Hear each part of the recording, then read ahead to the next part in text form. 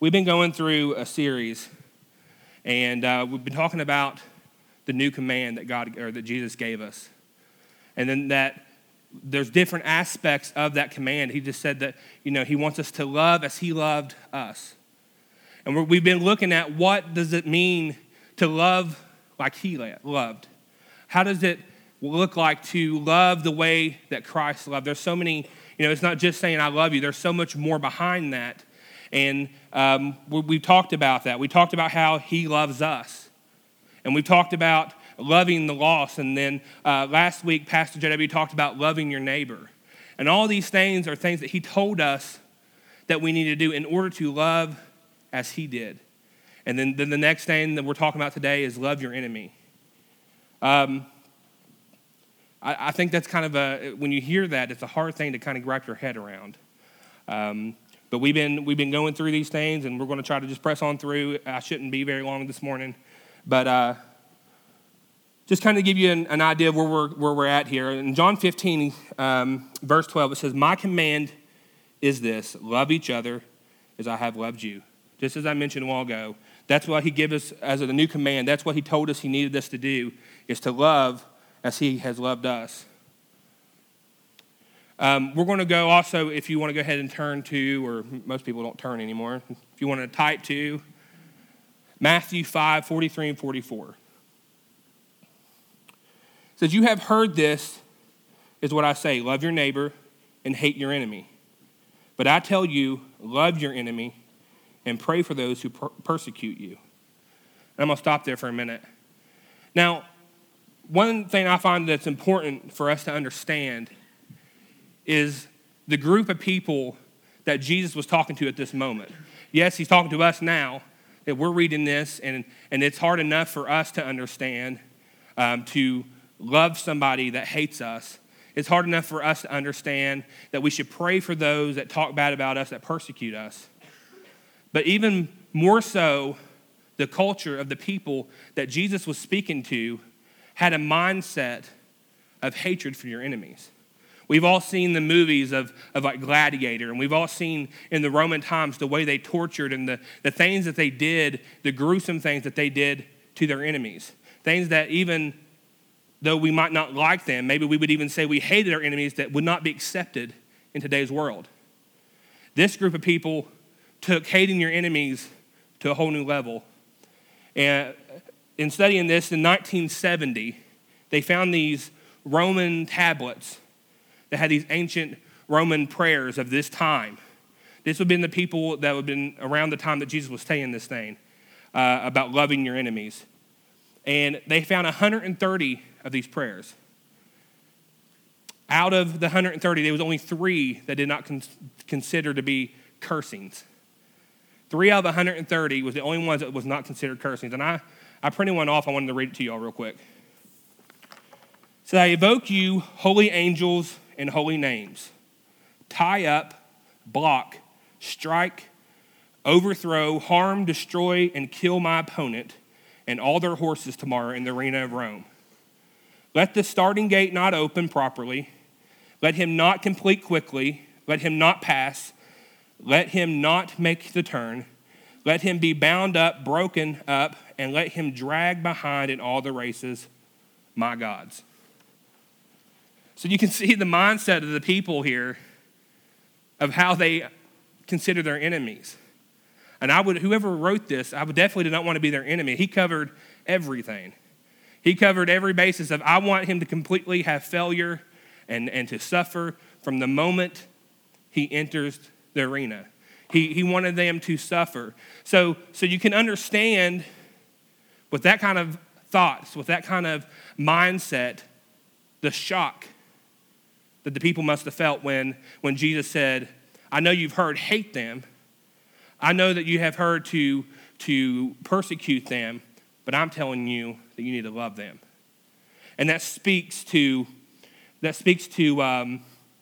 characteristic of Jesus. It speaks to what it truly means to love like Christ. That really shows us the new commandment that he was trying to give us, is a whole new level of love. So we go on in Matthew, the same scripture here. says that you may be children of your Father in heaven. He causes his sons to rise in evil, good, and sends rain down on the righteous and the unrighteous. If you love those who love you, what reward will you get? Are not even the tax collectors doing that?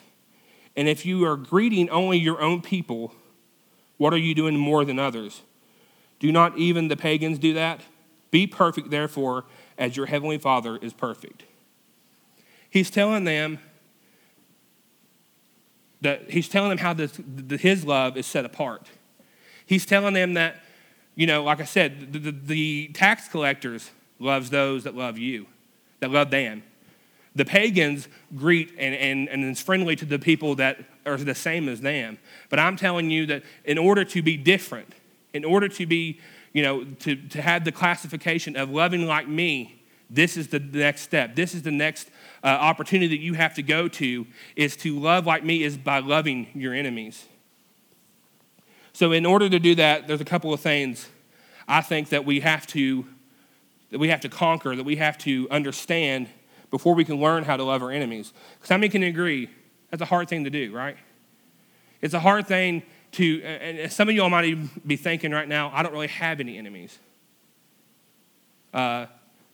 In today's world, that might be the case. You might think that what we consider to be an enemy might be a little bit different. But we're going to go through, and we're going to talk about some different classifications of enemies that we all can probably relate to. So that's the first point. Know your enemy. Real enemies versus the perceived enemies. We all have one common enemy in this place. It's an enemy of your soul. Satan is everybody's enemy. Amen? How many can, listen, I come from a background of Church of God. I could talk about the devil all day. Okay? They seem to lots of times to spend more time talking about the devil than we did about God. But the truth of the matter is that there really is a devil out there. There really is Satan, that his job and his purpose that he strives for is to destroy us.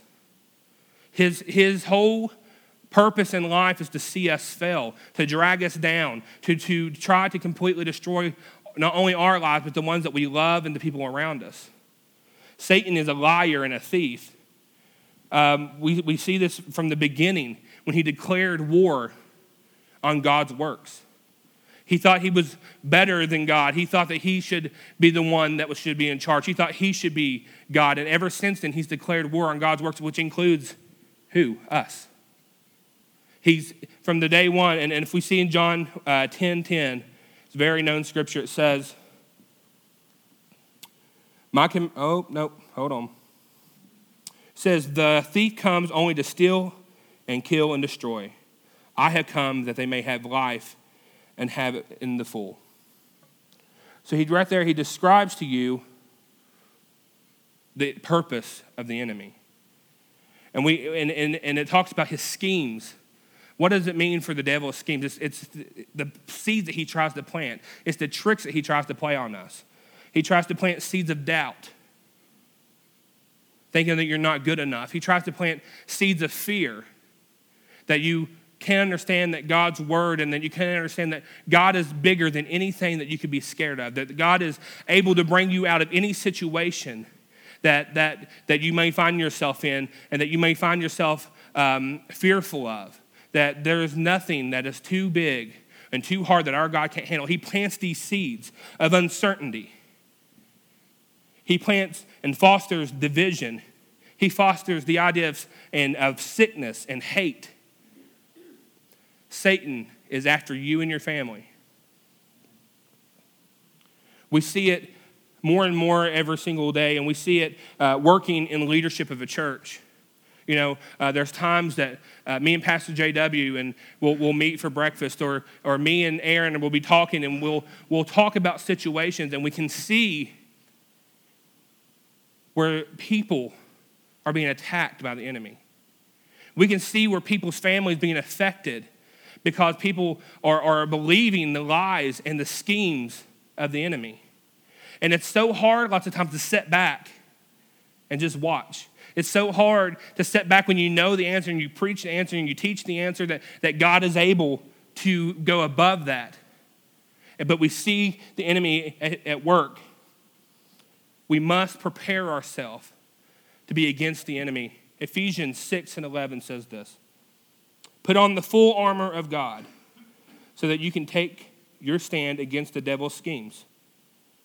For our struggle is not against flesh and blood, but against the rulers and against the authorities and against the power of this darkness world and against the spiritual forces of evil in the heavenly realms. He's telling us that even when we don't fight physical fights in this world, that there is a darkness out there. There's evil out there that is trying to destroy us. That there, I know I'm spending a little time on this, but I want you to understand that the enemy is here to kill and steal and destroy. But as the scripture said, if we prepare ourselves by putting the armor of God, that there are stains, and there's by putting the armor of God in protects us from his schemes. But we have real world enemies as well. A key thought I had this morning is we have an enemy not because of who we are, but because of whose we are. We don't have enemies necessarily because of my name and who I am, but we have an enemy because who we belong to. We sing a song here about being a child of God, and we talk about the benefits and the things that means and the great things that come with being a child of God. But lots of times we forget that it also puts a target on our back. People that already have maybe issues, that problems and they don't believe in God, you sit back. And I used to ask my dad all the time, why does it seem like people that don't go to church have better jobs, have nicer cars? Why does it seem like people that don't believe in God never seem to have problems? Now, I'm not saying they don't. I was a child and, you don't always see things and you don't always know what's going on behind the scenes. But the answer to that is, and what my dad would explain is that the enemy fights those that are trying. The enemy fights those that try to trust in God. And when you take that step to say that I'm going to put my faith in God, and I'm going to rely on God, and I'm going to believe in his word and stand firm on the promises that he's given to me and my family, that's going to make the devil more mad, and it's going to make the devil want to come at you even harder. But the great thing is by having that armor of God, we don't have to fight our battles. Before we learn how to love our earthly enemies, we must be aware of our spiritual enemy, the enemy. So we can see, I mentioned Ephesians a while ago. I'm sorry if I keep staring at this. I don't know how he does this. It's kind of down there in that seat. It's got a glare on. I don't know how you do that. So anyways, it says that we wrestle against not flesh and blood. Meaning I don't fight physical, but God can use people. Amen? But in the same situation, so can the enemy. How many can say that they've had people in their lives that you think maybe was being used by the devil at some point in your life to tempt you, to maybe get on your nerves, right? People can be labeled as darkness. People can be the principalities. The enemy can use people in order to do that. So what does it look like to have an earthly enemy? Jesus tells us to bless those who curse us. So that's one of the enemies we have. How many people can say that someone has, I'm not talking about just cuss words, but I mean that can go with it, but how many people can say that people have talked down to you, talked bad about you, have cursed or said things against you and your family? This is someone that talks about you. That's someone that tries to hurt your image. How many times have we seen people be classified for something? We see it in the news, and we see it, and I'm not getting political or anything, but we see certain situations when by the speaking of someone's tongue, the speaking of someone's lies, or even sometimes, even if it's the truth, but just being able to speak a cursing on somebody identifies them as something, even if it's the truth or not. We see situations of where people are able to put labels on people just by using their tongue, by being able to say things. There's been things said about me that people don't even know me think something about me that's not even true. Because they take what this person said about me and they believe it as truth. So those are the one that we can say is an enemy of ours, is someone that tries to curse us. But Jesus tells us to bless those that try to curse us. Secondly, we can see that Jesus tells us those that hate you. Now, I'm not talking about when I would get mad as a kid and be fighting with my brothers and sisters and scream out, I hate you, or I think I said that maybe once to my mom. Never said that again. But I'm not talking about that feeling of when you just, in the moment, saying you hate somebody. What it truly means to hate someone. This is people that don't like or love us. People that hate us, want to harm us. Don't care if they truly to hate someone. You don't care if there's harm brought to somebody. There's a lot of people I don't like. Okay, there's people in this world that we don't like, but to say that we want to see harm brought upon them is not the same thing. So we can see that people that try to hate us, God tells us in turn to love them. Jesus tells us to pray for those that prosecute you. This is someone that tries to harm us. Someone tries to harm us physically, emotionally, spiritually. Now, in my opinion, and this might just be me, this might be one of the hardest person as far as an enemy that I would think to try to forgive. Because to me, someone that tries to persecute you, someone that tries to harm you in any way, whether it be emotionally, they sought out and tried to hurt you. It wasn't like they did some kind of action and then in the process you got hurt. Someone that sought you out to try to hurt you. It's so personal. It's so deliberate that it makes us it makes us more angry. It makes it harder to forgive those people and this type of enemy because we see ourselves being personal with this. But God tells us for those that prosecute us to pray for them. Enemy number 4 that Jesus talks about, those that are unrighteous. This is people that don't believe or that believe differently than we do. It's people that don't hold the same beliefs of Christianity that we might hold and the standard of righteousness that we consider to be correct. Whether or not you can relate to all of these or one of these, I'm sure that there's some type of enemy out there. One of these types that we all can say that we have either have or that we have had in the past. And it's so important that we know our enemies. Before I move on, I want you to understand the reason why we have to know our enemies is because we have to know who we're going to love, right? I mean, Jesus tells us to love all. He tells us to love, but he put out there to love your neighbor. And Pastor J.W. went through why we should love each and every one of those people. So I want you to understand who your enemy is.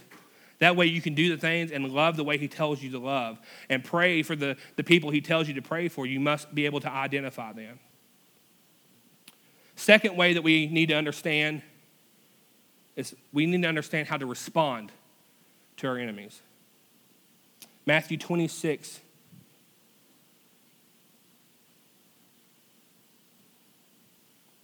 This is the story when Jesus was being portrayed by Judas. We all have heard the story, especially around Easter.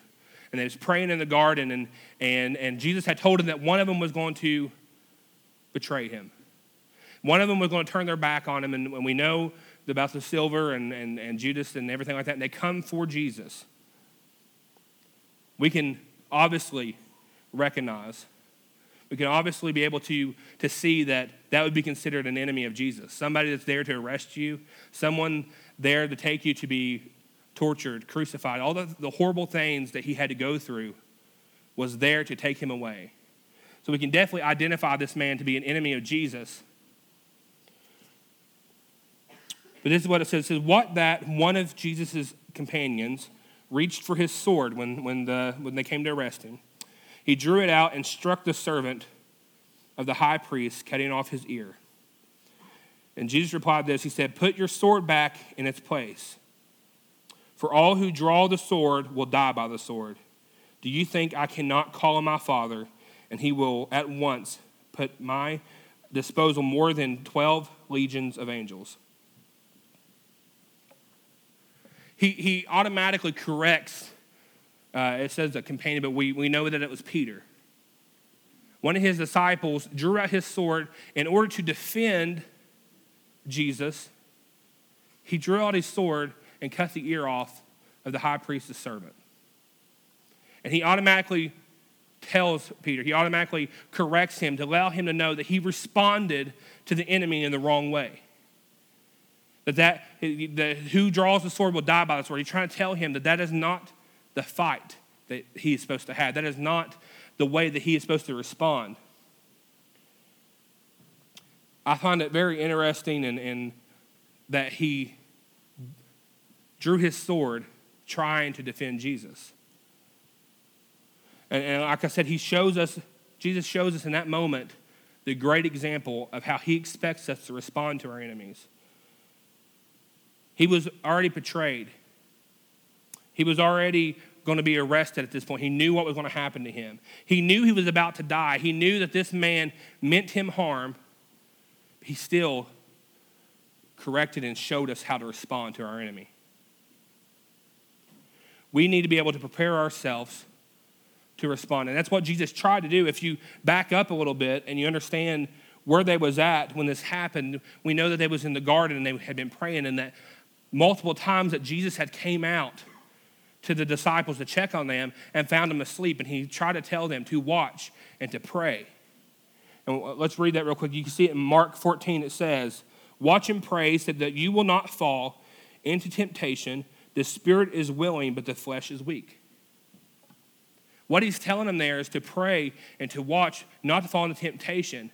And we read that today, and we understand that today as watching and praying. That way we don't fall into the tricks of the enemy. And that's true. But I really believe he was telling them, this is about to go down. The things I've been preparing you for, the things that I've told you is about to happen to me, is about to happen. You need to be praying. You need to be watching and praying, because there's going to be an opportunity that you're going to be able to be faced whether to do the right thing and the wrong thing. You're going to have the opportunity to respond to your enemy either the right way or the wrong way. And he's telling them to watch and pray, to prepare yourself so you respond in the right way. They fell asleep. They didn't take the advice of Jesus, and we were able to see the end result of him responding the wrong way. So Jesus tells us to watch and pray, and he tells them to watch and pray, like I said, to prepare them. So when we start thinking about our enemies, Jesus is trying to keep them from ever being in that situation in the first place. He's trying to show them, if you was watching and praying and seeking after my face and trying to have a relationship and guidance from God, you would know what to do. You would know how to respond. And that's so important for us today as well. It seems like when I used to teach the young adults at a previous church, this girl came up to me and said, how come no matter what you're teaching on or preaching on, you always tell us how it's so important that we have to read our Bible and we have to pray, and you tie that in somehow to every single lesson, every single sermon that you ever do, because it's so important. It's because it's the bread and butter of who we're supposed to be. And this is the same situation. In order to know how to respond to your enemies, we have to be in communication with God. And how do we communicate with God? Through prayer, through seeking after him, being able to ask for wisdom, ask for guidance. Lots of times we find ourselves busy, and we find ourselves just wrapped up as Pastor J.W. said, life happens and it's hard, and we find ourselves neglecting our spiritual walk with Christ. We find ourselves not spending as much time as what we should on prayer and spending as much time reading his word and seeking after him and seeking guidance from him, that we find ourselves already, when the enemy attacks us, we blow up and we respond in the wrong way. But Jesus is trying to tell us that if we prepare ourselves, if we have a good, strong relationship with him, that, and a lot of times when we blow up, then afterwards we pray to God, man, I messed up. God, how do we fix this? We see that Peter responded wrong, and Jesus had to go and clean up the mess. He had to go and heal the man and put his ear back together. And we see these things, and we find ourselves wanting to know why. Why did we mess up, and why did I respond that way? And we have to go back and apologize, and we find ourselves asking God to help us fix the problem that we created, when in the first place, God is trying to prepare us that never even would happen. He's trying to prepare our hearts and our minds to keep us from allowing that to ever happen in the first place. Jesus is saying, before you ever get to the place of attack from your enemy, I want you to be in relationship with me so I can navigate you to really know how to love and respond to your enemy. So another key thought that I had this morning, that it is impossible to respond correctly to your enemies without Christ. It is impossible for you to be able to respond correctly to your enemies because we are flesh. We are human. We want to do unto others as they've done to us. We want to respond harshly. It's our nature. So without Christ, we cannot respond correctly. If we continue this story in Luke 22 and 51, I think I have that one. It says, but Jesus said this, no more of this, and he touched the man's ear and healed him. He corrects us, and then he fixes the problem. Don't you find it a little ironic that the last miracle that Jesus performed on this earth was healing his enemy? Don't you find it, and even a step further than that, it was healing his enemy that had been hurt by a Christian. The last mess that Jesus had to clean up on this earth, the last miracle, was healing someone that meant harm to him and that was hurt by a Christian. How many times as a church, how many times as a Christian have we, and not just us individually, but as a whole, how many have we seen on Facebook, and we've seen people's responses, and as a church or as Christians go into situations, responding to our enemy, swinging their swords, and doing more damage than good? Trying to defend something they believe in. And listen, don't misunderstand what I'm saying to you today. I'm not telling you not to stand up for what's right. I'm not saying not to defend the gospel. Actually, the word of God tells us to always be ready to take offense and to defend the gospel of Christ. But how many of us find ourselves, and we look back and we see the church swinging their swords, hurting people, not responding in the right way of showing love, not responding in the right way of being there as the church, as a healing place, and showing them, instead of defending, but showing them what the right way is, being an example of what Christ is. We swing our swords, we quote scripture, and we swing things, and we end up doing damage and hurting those that are lost. Which brings me to my third point. Defend less and love more. Like I said, we've all been guilty of that, and as the church as a whole is guilty of just swinging their sword, and we've been guilty, just as Peter did, of doing that very thing. We can do this with our mouth and with our Facebook post and with our actions. We can be the reason why someone doesn't come to Christ. I've heard it my whole life being a Christian. I've heard it my whole life working in church. And from the moment I've been young, I started helping and in like leadership and things of that nature, that where I would witness and talk to people. And I've heard it my whole life. I used to go to church, but Sister so-and-so said this, and I'll never be back. I used to go to church, but then when I started drifting away a little bit as a teenager, instead of loving me and correcting me in a godly way, I was talked down to. I was cut. I was hurt to where I'll never be back. We have people that's sitting in this church today that have told me stories that, if from the grace of God, have been able to see a true example of someone else sitting here. Someone that was an example to them, showing what Christ is like. If it wasn't for that person, they would have never been back because of the hurt that they encountered, not from the world. You know, we always talk about the things that happened to us growing up. My parents was a drunk, or this, and all these things, and the reasons why we might be the way we are. But we never mention the church and the role that they play on people, of hurting people. We could find ourselves hurting by swinging around and defending Jesus when he didn't ask us necessarily to defend him in that way. He didn't ask and call upon Peter. He actually corrected him and said, I don't need you to defend me. Do you think if I did not need this and this wasn't supposed to happen this way, that I could not call to my Father and him send down angels and save me? I don't need you to defend me in that way. God is our defender. That's the great part about it. He's not asking us to defend him that way because it's not our fight. It's not the fight, Chronicles, I think it says, for the battle is not ours, but belongs to God. We sing a song here all the time that says, God is fighting for us. I mean, we don't have to do it on our own, that we don't have to find ourselves fighting the battle day after day. That if we lean on God and we belong to God, he will fight our battles. Jeremiah 51 says this. Therefore, this is what the Lord says. See, I will defend your cause and avenge you. He's telling you, I will defend the problems that you have. If you respond correctly and you pray for your enemies, those that try to hurt you, and you bless those that try to curse you, I will defend you. I will avenge for you. Now, I told you this story before. I want you all to understand this, that I'm only 27 years old.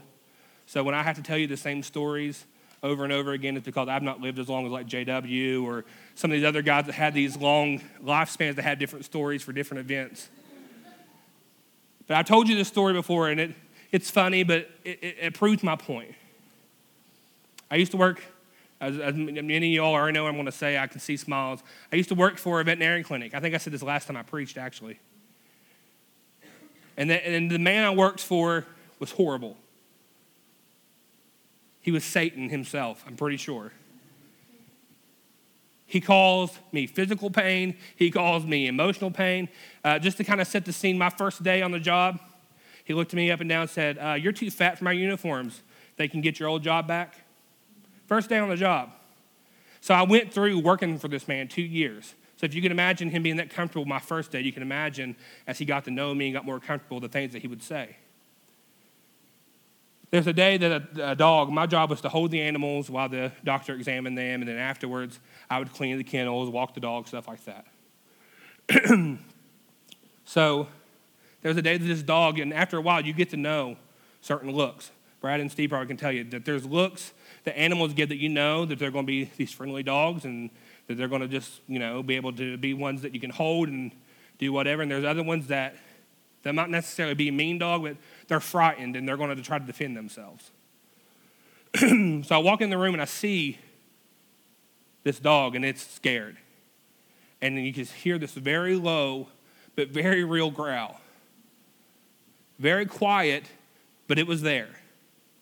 And I looked to we'll call him Doc, because I don't want to call him out here. I looked at Doc and I said, do I need to get a muzzle? And instead of saying, no, that's okay, just holding, he made fun of me and then yelled at me in front of the patient, okay? He tried to talk down to me. He cursed me with his language. I could have responded. I could have walked out. I could have called him names back. I could have got mad, but I just respectfully, he was over me in authority. He was my boss. He was my employer. I did exactly what he said and kept my mouth shut. I responded correctly. I'm going to pat myself on the back for a moment. Well, sure enough, here he goes. Start checking the temperature and everything on the dog. That dog goes nuts. I lose grip of him. He loses grip of him. I still have a scarf if I want to see it after church. I got a big hunk out of my hand here, another on the side here, and he gets mad at me and says, "Why didn't you go get that muzzle?" So I was like, I just kind of sat there, blood running down my arm, So he said, "Go to the back and get one, or go get one," which is the room next door. So at this moment, I need to cool off. I start walking to the back because I didn't want to go next door. I shut the door, and when I shut the door, I hear this god-awful sound. It sounds like a grizzly bear got loose. He's screaming, he's yelling, and I never walk back in the door. I leave him on his own. I thought, buddy, I'm bleeding, I'm hurting because of you. Now, that might not have been the right way to respond. But the point is, I kept my cool. I responded correctly, and what happened? God defended me. He avenged for me. Doc had a big piece of his forehead missing. He had a big old scratch here. It was a big mess. So the thing that we have to understand that when we don't take things in our own hands sometimes, God's ways are a lot better than our ways. God's ways is a lot better to defend us, that we have to understand that, if we allow God to take care of somebody, he might be able to change that person's heart and mind to where they come and apologize to you. God might be able to do things in their life to let them know and show that he is God and that we are his, and that he's not going to allow things to happen to us. There's people that hate us. That's hard for us to understand sometimes, but as a church and being labeled as a Christian, there's so many people in this world right now that hate us. There's so many people that misunderstand what a true Christian is. And a lot of that is because of the acceptance of things in the world, but a lot of that has to do with what we've done to ourselves. There's people that hate us because we're classified as an American. There's people around this world that wants to do harm and see death brought upon our country because of who we are and the freedoms that we have and the benefits that we have from being an American. But we have to respond correctly. We have to respond correctly. God will always defend us if we allow him to. And then my last point. We have to know him. We have to respond correctly. We have to defend less and allow God to defend us. But then God tells us we have to bless him. If we go back to Matthew 5, back to the core verse.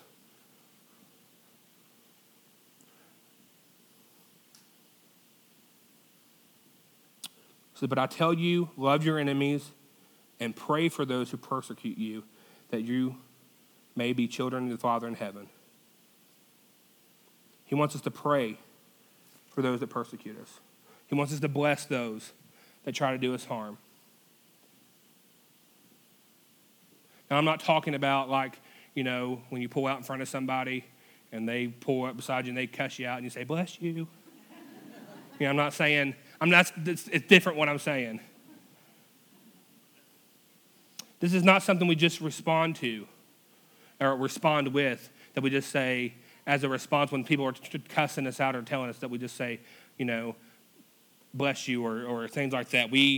This is talking about someone that meant harm for us, and we turn around and still bless them anyways. What does it mean to bless them? We bless them the same way that we can hurt them, we can bless them. When I say you can hurt them by your words, you can bless them by what you say. You can choose to take one way or the other. It goes back to responding and how you respond. Someone does you wrong, you can go to your group of friends. You can screenshot the conversation and send it to them. So you can start bad-mouthing them. "I can't believe he said that. I can't believe she did that." We can start placing labels upon them. We can start doing those things. The Bible says that with our tongue and our mouth, we either can speak life or we can speak death. That the power that we have is all in our tongue. That the word that we say can either speak life or death. We can ruin the image of someone based solely on our words.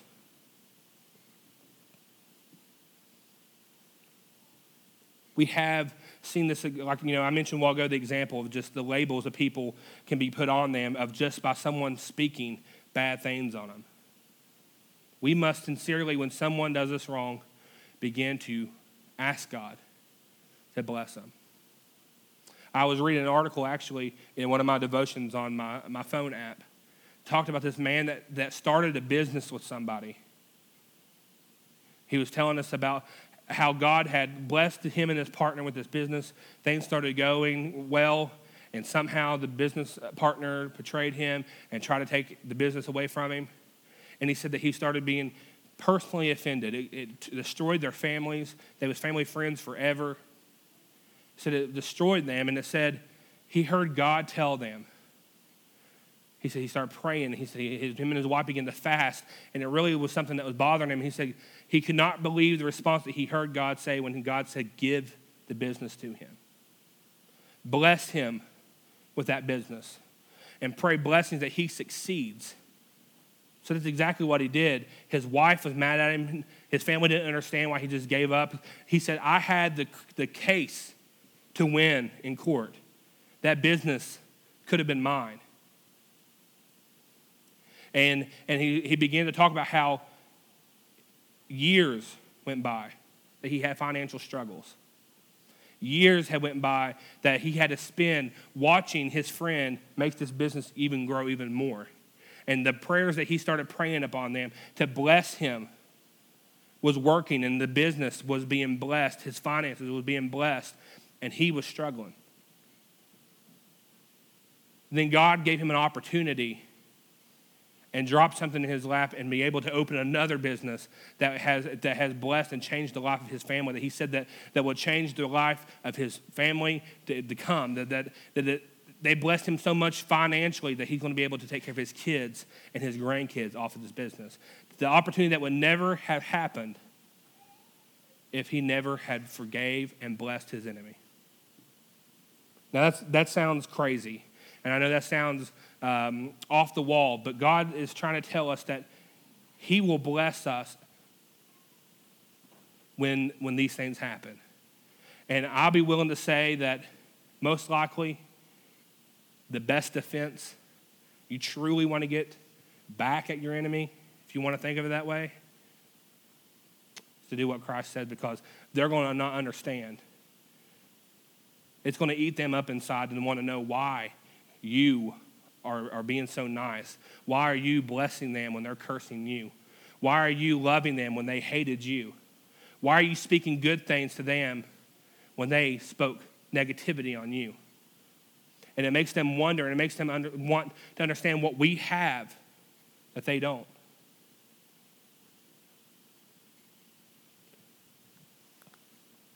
And in closing,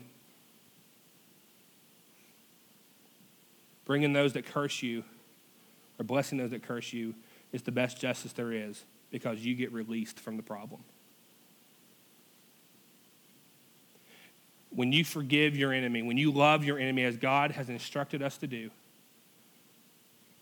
the burden of hatred and anger and hurt, all the things that this person caused you, if you forgive, if you bless, if you love your enemy as Christ tells you to do, is released from you. Which, isn't that what we look for anyways? When we try to do harm back, we're doing it because we want some kind of satisfaction for ourselves. We're looking to be able to feel better about the situation. We're looking to be able to feel better about ourselves. And the best release and the best feeling is that forgiveness and that burden lifted from us. I had already mentioned a while ago when we was talking about how to respond to your enemies, a key thought that I had, that it is impossible to respond correctly to your enemies without Christ. So, I want you to take a moment today and ask yourself this, first and foremost. Before you start thinking about your enemies and trying to identify who they are. Before you start thinking about how to respond to your enemies, do you know who Christ is? Do you know this person that we've been talking about, that we've been singing about, that we've been worshiping all morning? Because in order to overcome the feelings of hurt, the feelings of anger, the feelings of hatred that you might have right now, you have to know who Christ is. It is impossible to respond. It is impossible to know. It is impossible to love your enemy without Christ. So I also want to encourage you, if you don't know Christ, I want you to get to know him. But if you do, like I said, we all struggle. We all have problems, and we all find ourselves in situations that we need to be able to forgive. We all find ourselves in situations where we have an enemy, and we need to find out if we can respond correctly.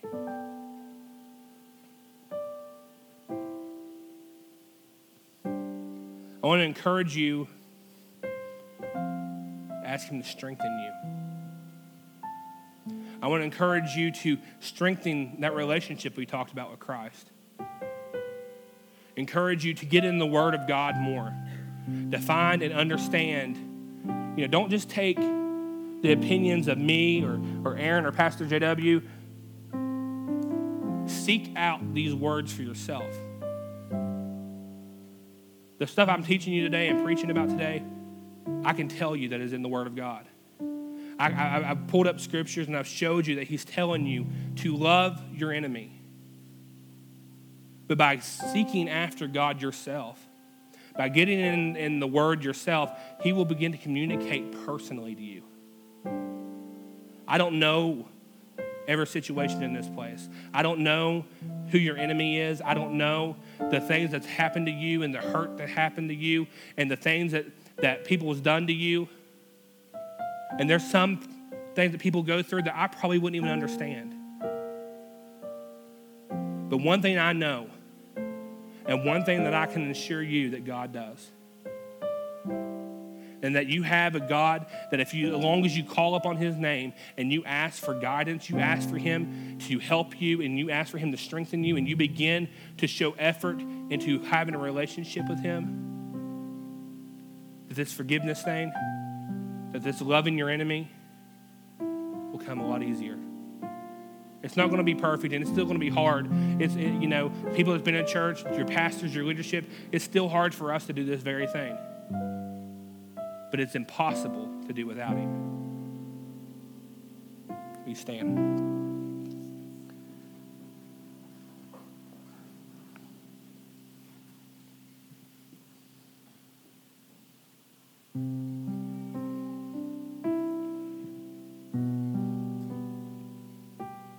With no one looking around,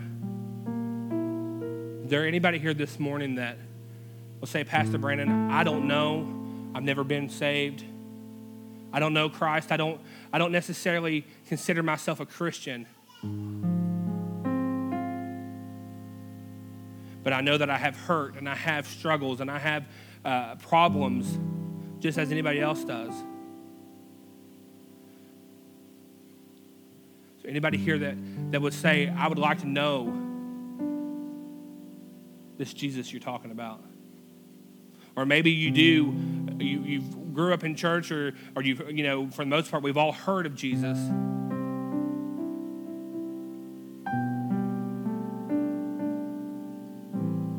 But maybe you found yourself falling away. Or maybe you found yourself not in the right place of mind.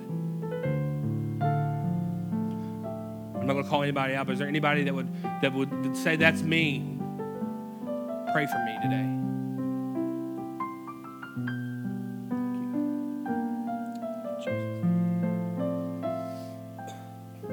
God, I thank you, Lord, for those that's here today, God. God, I ask that you just touch them where they're at today, God. But, Lord, that you see every hurt, every scar, every struggle, God. Lord, that we might not be able to understand and relate to their situation. We might not be able to understand the hurt that's been brought upon their life, God. Or we might not be able to relate to the same kind of enemies, God, that they have. Or but that you know all, and that there is nothing that is too big or too small that you don't care about and you cannot take care of.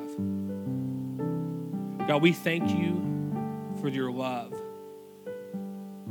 Lord, we thank you for the commandment that your Son gave us to love others as you have loved us. God, I ask that you continue to help us, guide us, God, convict us, God, to be able to know and understand your love, to be able to put into practice your love, to be able to show love to even those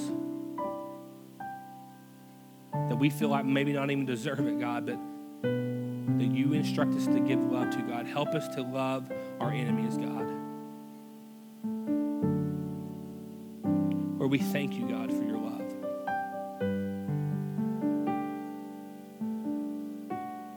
Lord, I ask that you just touch hearts, God, that you remove situations. Lord, today, God, I believe that there's people that walked in, God, with situations and hurts and anger, God, that can leave here today released. God, I ask that those people that walked in with enemies, God, and grudges, God, and hatred for people, leave here today with a clear mind. Leave here today with chains off of them, God. Leave here today that came in broken. Leave here today full and filled and repaired, God. Lord, we believe this today, God. We claim your word over them today. We believe it, God. Lord, we know that you're able, God. We serve a God that is able to do anything, God, far beyond what we can imagine. We thank you for who you are.